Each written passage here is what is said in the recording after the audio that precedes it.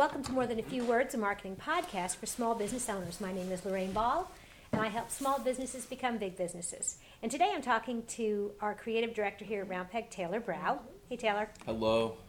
Okay, so Taylor, we were talking the other day about sort of making that transition from being in school to going to work as a graphic designer, and you've been doing this for 3 years now. What would you tell somebody who was starting out?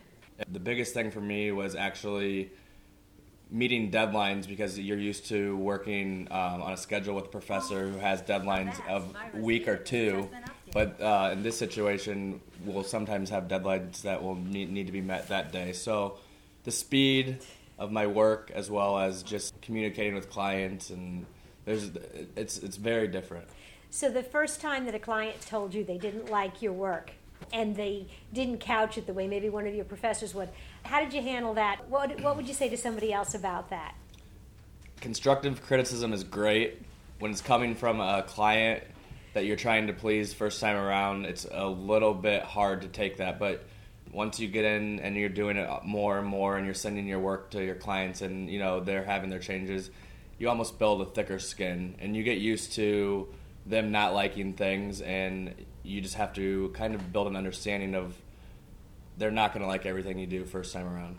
Well, I think also the difference is that when you're doing commercial design, it's not necessarily just is it pretty, it's is it going to sell? Right. Yeah, that's a big thing too. Is I coming from college, I was designing projects that you did get to use a little bit more creativity.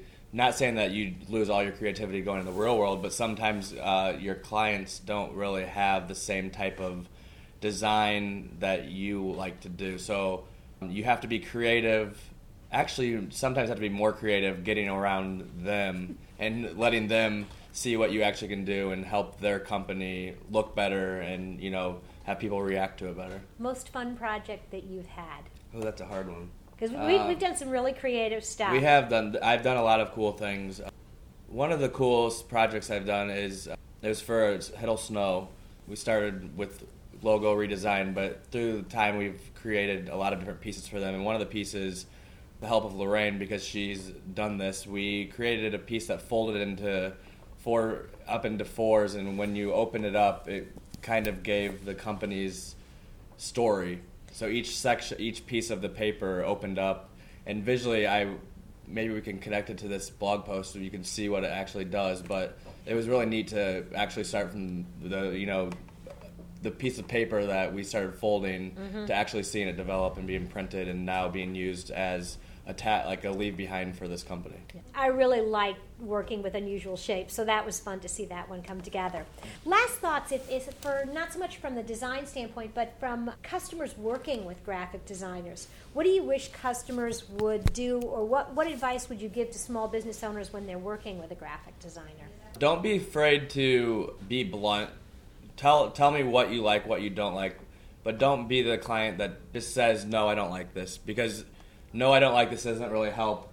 I try to meet your needs, and I'm not always perfect and never will be, but if you give me more criticism, more constructive criticism, it helps me as well as the client get that final product that they're looking for. Terrific.